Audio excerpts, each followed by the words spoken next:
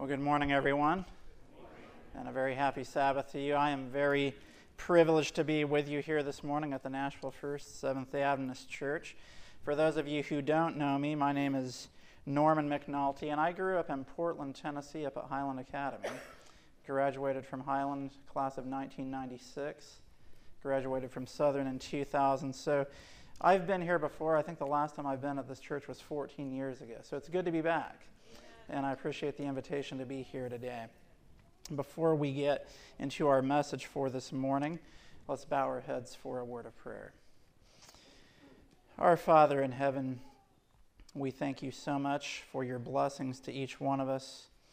I thank you for how your Spirit is working in this church. And I just pray that you would speak through me today. Help me to be simply an instrument through whom you can speak. And may Jesus Christ be lifted up, and may we be drawn closer to you.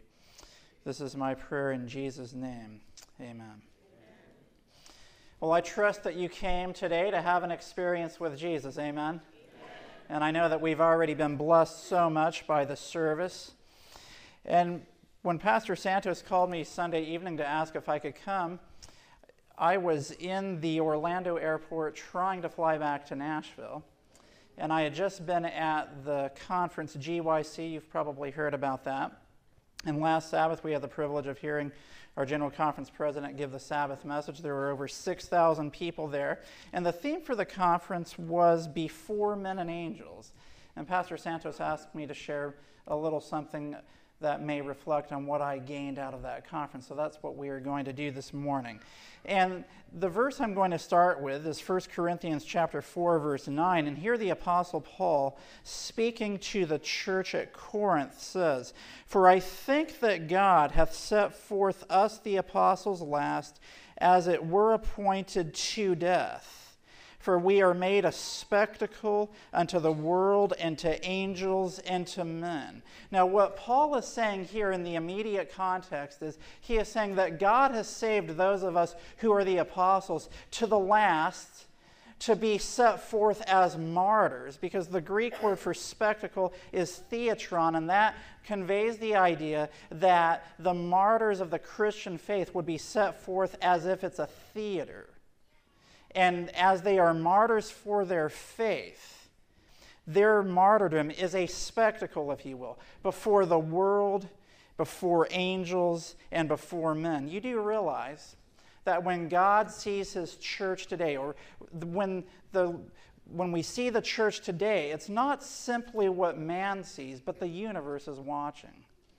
In Ephesians chapter 3, verse 10, we read, "To the intent that now unto the principalities and powers in heavenly places might be known by the church the manifold wisdom of God according to the eternal purpose which he purposed in Christ Jesus our Lord." Notice that principalities and powers in heavenly places need to see the manifold wisdom of God, and that manifold wisdom of God is made known by the church. We, God's people, are supposed to be a demonstration, a spectacle of the manifold wisdom of God to the onlooking universe. And in Hebrews chapter 12, the verse that was so well read by our young lady this morning, starting in verse 1, we see that there's a lot at stake here. Hebrews chapter 12, starting in verse 1. "Wherefore, seeing we also are compassed about with so great a cloud of witnesses, let us lay aside every weight and the sin which doth so easily beset us, and let us run with patience the race that is set before us." Here we see a cloud of witnesses that is looking on. This cloud of witnesses that you see as described in Hebrews chapter 11, the heroes of faith, who through faith conquered kingdoms, subdued kingdoms, wrought righteousness, stopped the mouths of lions. We see the heroes of faith from Abel on down, who was willing to die for his faith. Noah, who was willing to build an ark when everybody thought that he was crazy. Abraham, who was willing to leave the comforts of his home and of his family to go out to a place he didn't know. These cloud of witnesses are looking on, metaphorically, so to speak, and they are looking to see what the church today is going to do. Will we be that spectacle to the world, to angels, and to men? Will we make known the manifold wisdom of God to the onlooking universe as we are called to run a race that has been set before us? And when we look at this, it says, let us run with patience the race that is set before us. How many of you have ever run a marathon? A few of you. You know what? I have. And I think when I was in Pathfinders back in the day, we went to the Kentucky-Tennessee Pathfinder outing at Mammoth Cave, and they had a 1-mile run. I thought that was pretty good. And I ran the 1-mile, it's not a marathon, just the 1-mile race, you want to call it. That's just getting warmed up if you're running a marathon. And I was proud that I actually did well enough as a 10-year-old to get a first place button.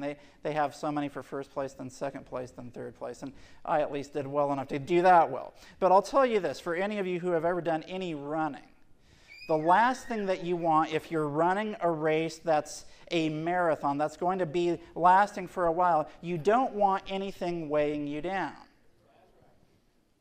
In other words, water's a good thing to drink when you're running a marathon, but you're not going to carry a backpack with a bunch of water bottles, right? You're going to be, if you watch marathons on TV, it's been a while, but the last time I looked, they have water bottles thrown to them and they drink while they keep running because they don't want anything to weigh them down. And so Paul, when he says, let us lay aside every weight and the sin which doth so easily beset us, Paul knew under the inspiration of the Holy Spirit that if we're going to run this race of faith in the Christian experience, there are weights and sin in our life that will keep us from getting to the finish line. And Paul is simply saying, let us run this race, laying aside every weight, the sin which does so easily beset us, and let us run with patience the race that is set before us. And that gets us to the title for our message this morning, which is Patience Before Men and Angels. You know, in God's church today,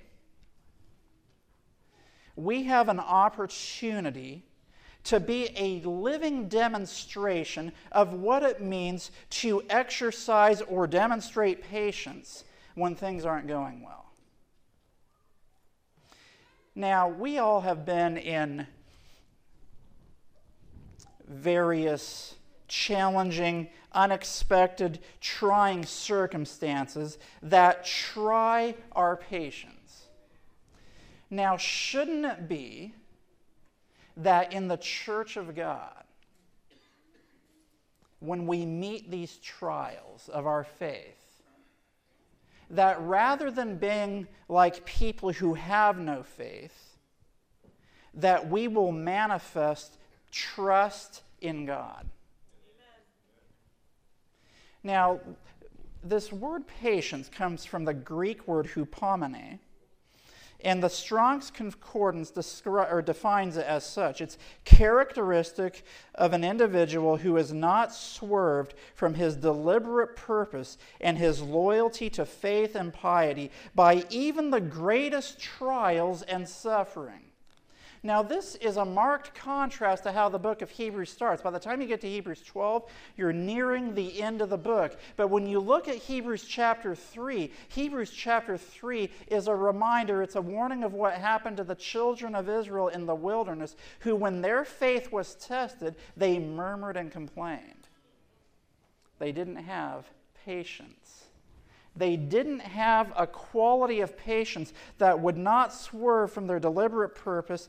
And when they faced trials and suffering, things started coming out of their mouths like, God led us out here to die in the wilderness. They didn't keep their eyes on the prize and say, God led us through the Red Sea. He opened those waters. I saw it with mine own eyes. Now, I don't see the way clear right now. I don't have any water. I don't have any bread. I don't know how I'm going to provide for my family. But God has provided in the past, and He's going to provide now. Let us run with patience the race that is set before us. The universe is watching to see if the manifold wisdom of God will be demonstrated through God's church. And this brings me to my story. You know, it's kind of ironic. When Pastor Santos called me to invite me to speak, I was sitting in the airport waiting for a delayed flight. So we had a 7 o'clock flight out of Orlando, and we were going to get into Nashville about 8:30 at night. And then I live down in Lawrenceburg, Tennessee, and so it's another hour-and-a-half drive once you land in Nashville. Now, here's a quick aside. I should have listened to my wife. She said we should just drive. Should have listened to her. So here's what happened. We get to the airport. We see initially that the flight's delayed about an hour and a half. That's not horrible. Many of you have traveled, and if you have a flight delay for an hour and a half, it's inconvenient, but it's doable. That's not too bad. Well, within an hour or so of being at the airport, the flight was delayed from 7 in the evening till 2 in the morning. Now we're going to get into Nashville after 3 a.m., and I'm supposed to be at work at 8 o'clock in the morning. That's not sounding so good anymore. And of course, this was when that wintry weather came through, and so now we're going to be looking at driving at 3 or 4 in the morning with ice coming down. And that's not sounding so good either. Then they delay the flight till 3 in the morning, then 3:20 in the morning, and finally at 1:45, and I should tell you that it's not just me, it's my wife and my 3-year-old daughter and my 5-month-old daughter sitting in the airport. And of course, there were other people there on our flight that had challenges as well. At 1:45, they canceled the flight. Now, I just so happened to be walking by the counter when I saw cancel come up on the screen. So I got first in line. And I was like the second person to the counter. And the earliest flight they were going to have out would be Tuesday afternoon. So that would mean I'd lose 2 days of work. That's not good. You don't want to lose 2 days of work. So at that point, the fastest thing to do is to rent a car. Should have listened to my wife. Would have taken care of that problem. So at 2 o'clock in the morning, we go down to the car rental, and my wife, through her smartphone, her iPhone, had reserved a rental car. I was like, thank you. That's really good. That's very helpful. And up until now, I'm like, doing pretty well. I'm liking everything, give thanks, for this is the will of God in Christ Jesus concerning you, quoting the promises, and even though I'm going to lose a day of work, it's okay.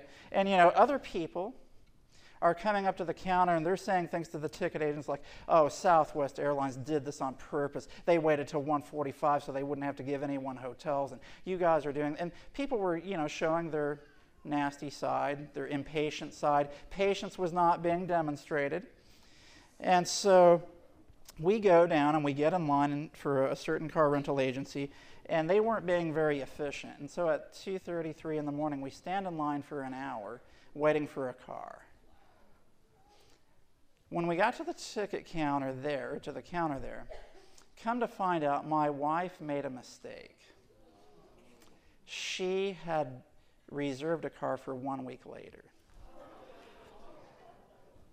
And they were out of cars, which meant we were going to now have to go to another rental car. And I'll say at that point, my faith was really tested. Because your natural inclination now is to say, what were you doing? How could you mess it up by a week? That's what you would want to say, right? I mean, you're already upset because your flight's been delayed, and now you've stood in line in the middle of the night to get a car, and the car rental place is out of cars, and with your mistake, you didn't realize that they were out of cars. And at that point, the question is, any one of us who would be in that situation, are we going to be like the children of Israel? Or are we going to be a living demonstration of the manifold wisdom of God? And by His grace, fortunately my wife, she's pretty good at these things. Even though she made this mistake, she immediately found another car rental place where there was no line, and we got a car within 10 minutes after that. So it ended up working out okay. And the other amazing thing is that we got a refund from the airline company, and what we paid for the car rental was far less than the refund we got, so it all worked out. But, in the moment when that's happening, and your patience is being tested, your real character comes out. And I'm not saying that I'm the example of how to be during a crisis. I mean, I've made my share of mistakes. But the question is, do we hang on to Jesus in those moments of crisis? Do we look to Jesus, and do we exercise faith and trust in Him so that no matter what the trial is, we can simply trust in Him and exercise patience. Patience that demonstrates that even though things are in a frenzy around us and people of the world who don't have a faith or a trust or a belief in God are falling apart, we can trust in God and say that He will get us through this trial.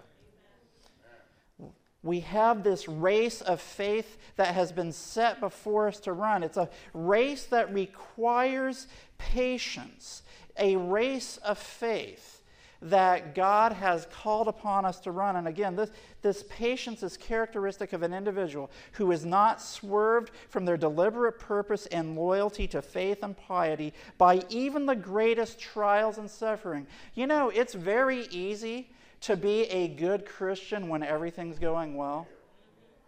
And when things are going great and the money's coming in and the job's going well and everybody likes you, it's very easy to give praise to God.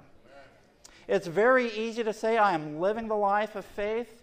I am running the race. God is good and I am so thankful. But what are you like when you go through the greatest trials and suffering? Because when God calls us to run this race of faith that requires patience, this is indicative that God's people will face great trials and suffering. And God is saying that through my grace and through my power, you can exercise patience. And in case you don't believe me, God is saying, look at the heroes of faith. Look at Abel. Look at Noah. Look at Abraham, Isaac, Jacob, Sarah, all the way down the line. Moses, Joseph, all the way through, the heroes of faith. No matter what the trial was, these people, they may have made mistakes, but they reached a point in their life where they had faith in God, and no matter what the trial, no matter what the suffering, they were faithful to Him. And God is looking for a church today that simply will not be faithful when times are good, but that will be faithful when times are hard. Let us run with patience the race that is set before us. Let me read the statement here. Great Controversy, page 621. Speaking of the time of trouble that's coming ahead of us, the season of distress and anguish before us will require a faith that can endure weariness, delay, and hunger, a faith that will not faint though severely tried. And weariness, delay, and hunger, I think I had all three of those last week. And listen, it's one thing to have patience when you've had 8 hours of sleep, right? It's another thing to have patience at 2 or 3 in the morning when you're sleep deprived. And again, the question is, are you going to trust the promises of God and demonstrate the love and the grace and the character of God in that moment, or are you going to be like everybody else? By the grace of God, He can help us that when we are going through weariness, delay, and hunger, He will help us to endure such a trial. And when I was thinking about preparing this message, in my own life, a personal example of patience, endurance, and of going through suffering in a way that still demonstrated that he trusted in God was the story of my own father, who passed away 10 years ago. In 2000, it's going on 11 years ago now, in 2003, and he had struggled with multiple sclerosis for over 20 years. And in the last 5, 6 years of his life, he really went downhill. In the last 3 years of his life, he was in the nursing home. He still had his mental faculties, and he knew exactly what was going on. And throughout that time in his life, and this was a man who was very accomplished, he was a board-certified emergency room physician and had done very well, he never complained about God. He never complained about his situation. He continued to believe in the God that had led him throughout his life, who had brought him out of unique circumstances of another faith when he was a young man into the Adventist faith, and he remained loyal to God and trusting in God no matter what. And I can tell you that certainly had a significant impact on my life, to have a father who demonstrated patience even through great trial and suffering. Let us run with patience the race that is set before us. Now the question is, how can we have this patience? Because humanly speaking, this is impossible. Our natural tendency, if we are in such a scenario, is to be like the children of Israel. Even when we've seen the miracles of God in our lives, when things get really tough, if we're not connected to God, we're going to start complaining like the children of Israel as well. And God is saying, my grace is sufficient for you. I can help you through these trials. And so Hebrews 12 tells us exactly how we can run this race that is set before us. Hebrews 12, verse 2, it says, looking unto Jesus, the author and finisher of our faith, who for the joy that was set before him endured the cross, despising the shame, and is set down at the right hand of the throne of God. When it says Jesus endured the cross, that's essentially the same word in the Greek as patience. Patience and endure, that's the same word.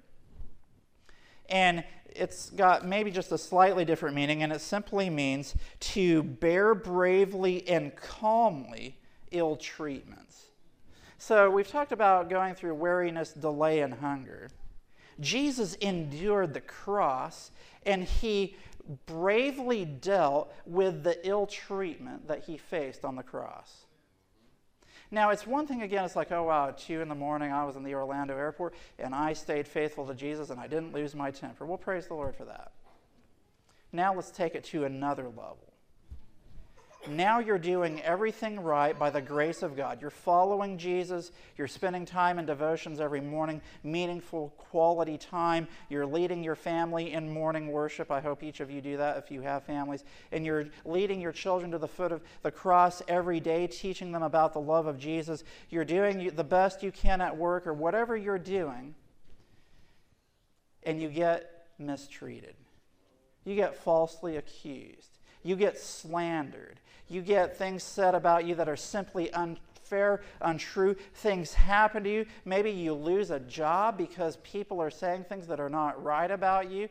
And the question is, are you going to look to Jesus, who endured the cross and he bore ill treatments that were unfair, and demonstrate patience and endurance in that scenario of your life? Again, the universe is watching. We are a spectacle to the world, to angels, and to men, that through the church, the manifold wisdom of God might be seen. And so as we have this race of faith that has been set before us, we look to Jesus on the cross. He's the author and the finisher of our faith.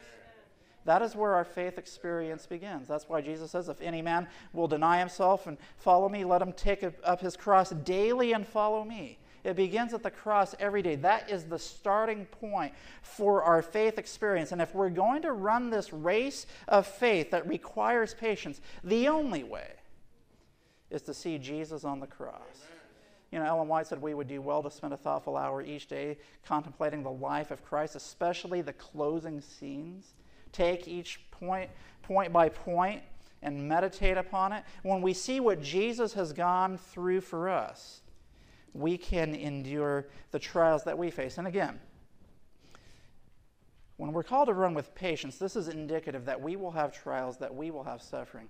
And a trial is not a trial if it's not hard to go through. I mean, if it's like, oh yeah, I had a trial, that was easy. That's not a trial. A trial, it tests you, and it's not easy. And sometimes you don't understand why God is allowing you to go through it, but even though you don't understand, you still believe. You know, Jesus ran the same race that he's calling us to run. It says, let us run with patience the race that is set before us, looking unto Jesus, the author and the finisher of our faith. By very definition, Jesus, who is the author of our faith in this race, not only helps us to begin it, he's going to help us finish it. Because he ran the same race. You realize in the same book, in Hebrews 6:20, it says that Jesus is the forerunner. The forerunner goes before us. Jesus has run the same race. And in fact, when you go to Hebrews chapter 6, it's very interesting. In verse 12, speaking to the Hebrew Christians, the Apostle Paul says, that ye be not slothful, but followers of them who through faith and patience inherit the promises. Paul is saying to the Christian church, and if he were alive today, he would say it to the church today. He says that you be not slothful. Now is not the time for Christians to be lazy. God is not looking for lazy Christians, people who will just try to float along, live the good life, and try to have all of the world and all of Christ at the same time. You can't do that. You can't be lazy in your Christian experience. God has told us that we are to run a race that requires patience, that will cause us to go through trials and suffering. And many people don't want the trials and suffering. They simply want the good, easy life. That's not Christianity. That ye be not slothful, but followers of them who through faith and patience inherit the promises. Now, who's Paul talking about here? When you go to the very next verse, it says, for when God made promise to Abraham, because he could swear by no greater, he swore by himself, saying, surely, blessing I will bless thee, and so on. And when you get to verse 15, it says, and so, after he had patiently endured, he obtained the promise. Who patiently endured? Abraham did. Abraham is an example of faith, someone who patiently endured. And I'm not going to take you to Genesis 22, which tells us the story, but this whole thing of surely blessing I will bless thee and so forth comes from Genesis 22, and this is the story of God asking Abraham to offer up Isaac. Isaac is the seed of promise, a child who was born from a miracle. And now God says, take your son, your only son, whom you love, and offer him up as a sacrifice. And for 3 days, Abraham walks from his home to Mount Moriah, and he's wondering the whole time, God, what are you doing? But he patiently endured. He continued to trust in the promises of God. When you go to Hebrews 11, it says that he accounted that God was able to raise Isaac up again from the dead, from whence also he received him in a figure. And the amazing thing is, there had never been a resurrection before. Abraham was believing in something that God had never done before. But look, he received Isaac from a human impossibility. He and Sarah were past childbearing age. He remembers God as the creator, and if God could bring Isaac from a human impossibility, now he's asking me to offer him as a sacrifice. God is the creator. He'll simply raise him back up from the dead. We need people of that caliber of faith in the church today. Abraham is the father of faith. And when he was tested, when he was tried, he reached the point where he said, you know what? This doesn't even make sense to me. But because God has promised that Isaac will be the seed, I still believe that Isaac will be the seed. And there may be points in our lives where we come to where we say, you know, God had promised this or that. When I look at Scripture, God's promises have said such, and right now I'm not seeing it. But by faith, we can patiently endure, so that what God has promised will take place. And not only do we, in Hebrews 6:12 it says that ye be not slothful, but followers of them who through faith and patience inherit the promises. So not only do we follow Abraham, the father of faith, by verse 20, we see that we follow Jesus, the forerunner. And in Hebrews, you see all throughout, Hebrews is talking about Jesus. Hebrews 1, Jesus is God. Hebrews 2, Jesus is man. Hebrews 3, Jesus is the apostle and high priest of our profession. Hebrews 5, we see that Well, Hebrews 4, that he was tempted in all points like as we are, and we can come boldly to the throne of grace to get help from him. Hebrews 5, we see, starting in verse 7, who in the days of his flesh, when he had offered up prayers and supplications with strong crying and tears unto him that was able to save him from death, and was heard in that he feared, though he were a son, yet learned he obedience by the things which he suffered. And being made perfect, he became what? The author of eternal salvation to all them that obey him. Here's how Jesus becomes the author of our faith. He learned obedience through the things which he suffered. And Jesus is saying, look, I'm not saying that it's easy, but if you look to me, I went through trial, I went through suffering, I learned obedience through that suffering, and by my grace and through my power, when you look to me and you become my child and I'm the author of your salvation, you can overcome as well. Jesus was made perfect through suffering, and that leads us, as I wind down here in the last few minutes, Galatians 2:20, which ties in all of this together. Jesus is the author and finisher of our faith. He endured the cross, the unfair, ill treatment that he received so that you could receive salvation. And when we see what Jesus has done for us, when we see that Jesus emptied himself of his divinity and came down to this earth and was willing to die on the cross so that you could be saved in the kingdom, that should provoke a response of love in our hearts for him. So that we say, you know what, I'm willing to surrender my life to such a Savior. And not only do I want him to be the Savior of my life, I want someone like that to be the Lord of my life. And so Galatians 2:20 says, I am crucified with Christ. Nevertheless I live, yet not I, but Christ liveth in me. And the life which I now live in the flesh, I live by the faith of the Son of God. That's the faith of Jesus. That's the third angel's message.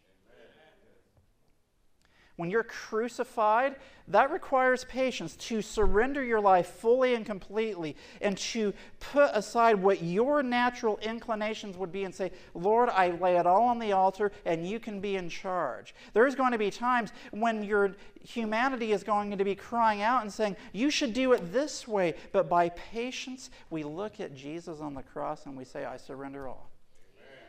Not I, but Christ. Christ living out his life through me.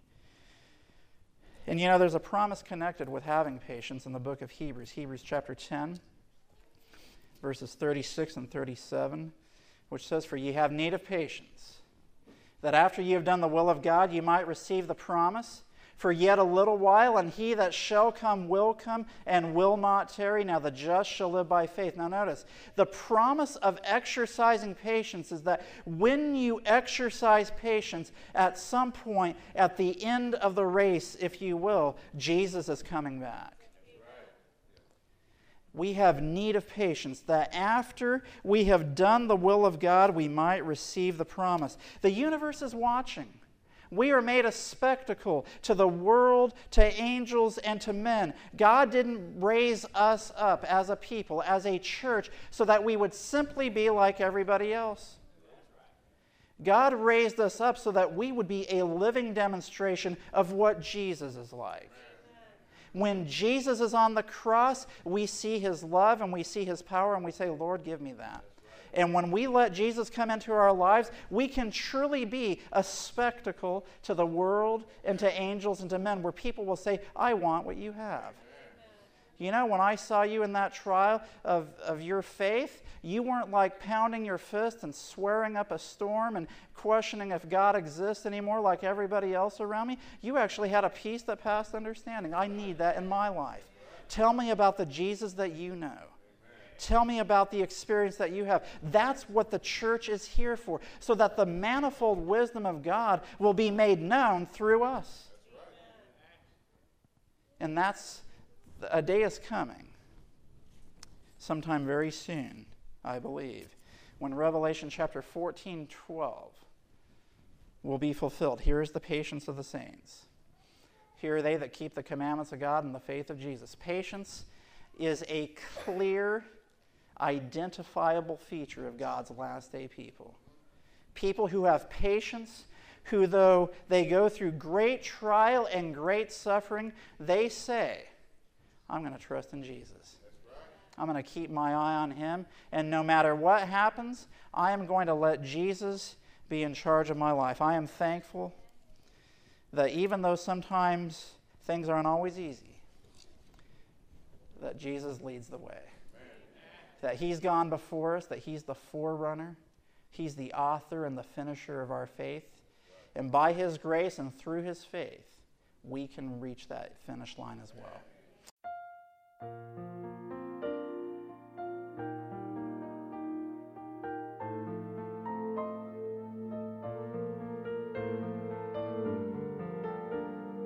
This media was brought to you by Audioverse, a website dedicated to spreading God's Word through free sermon audio and much more.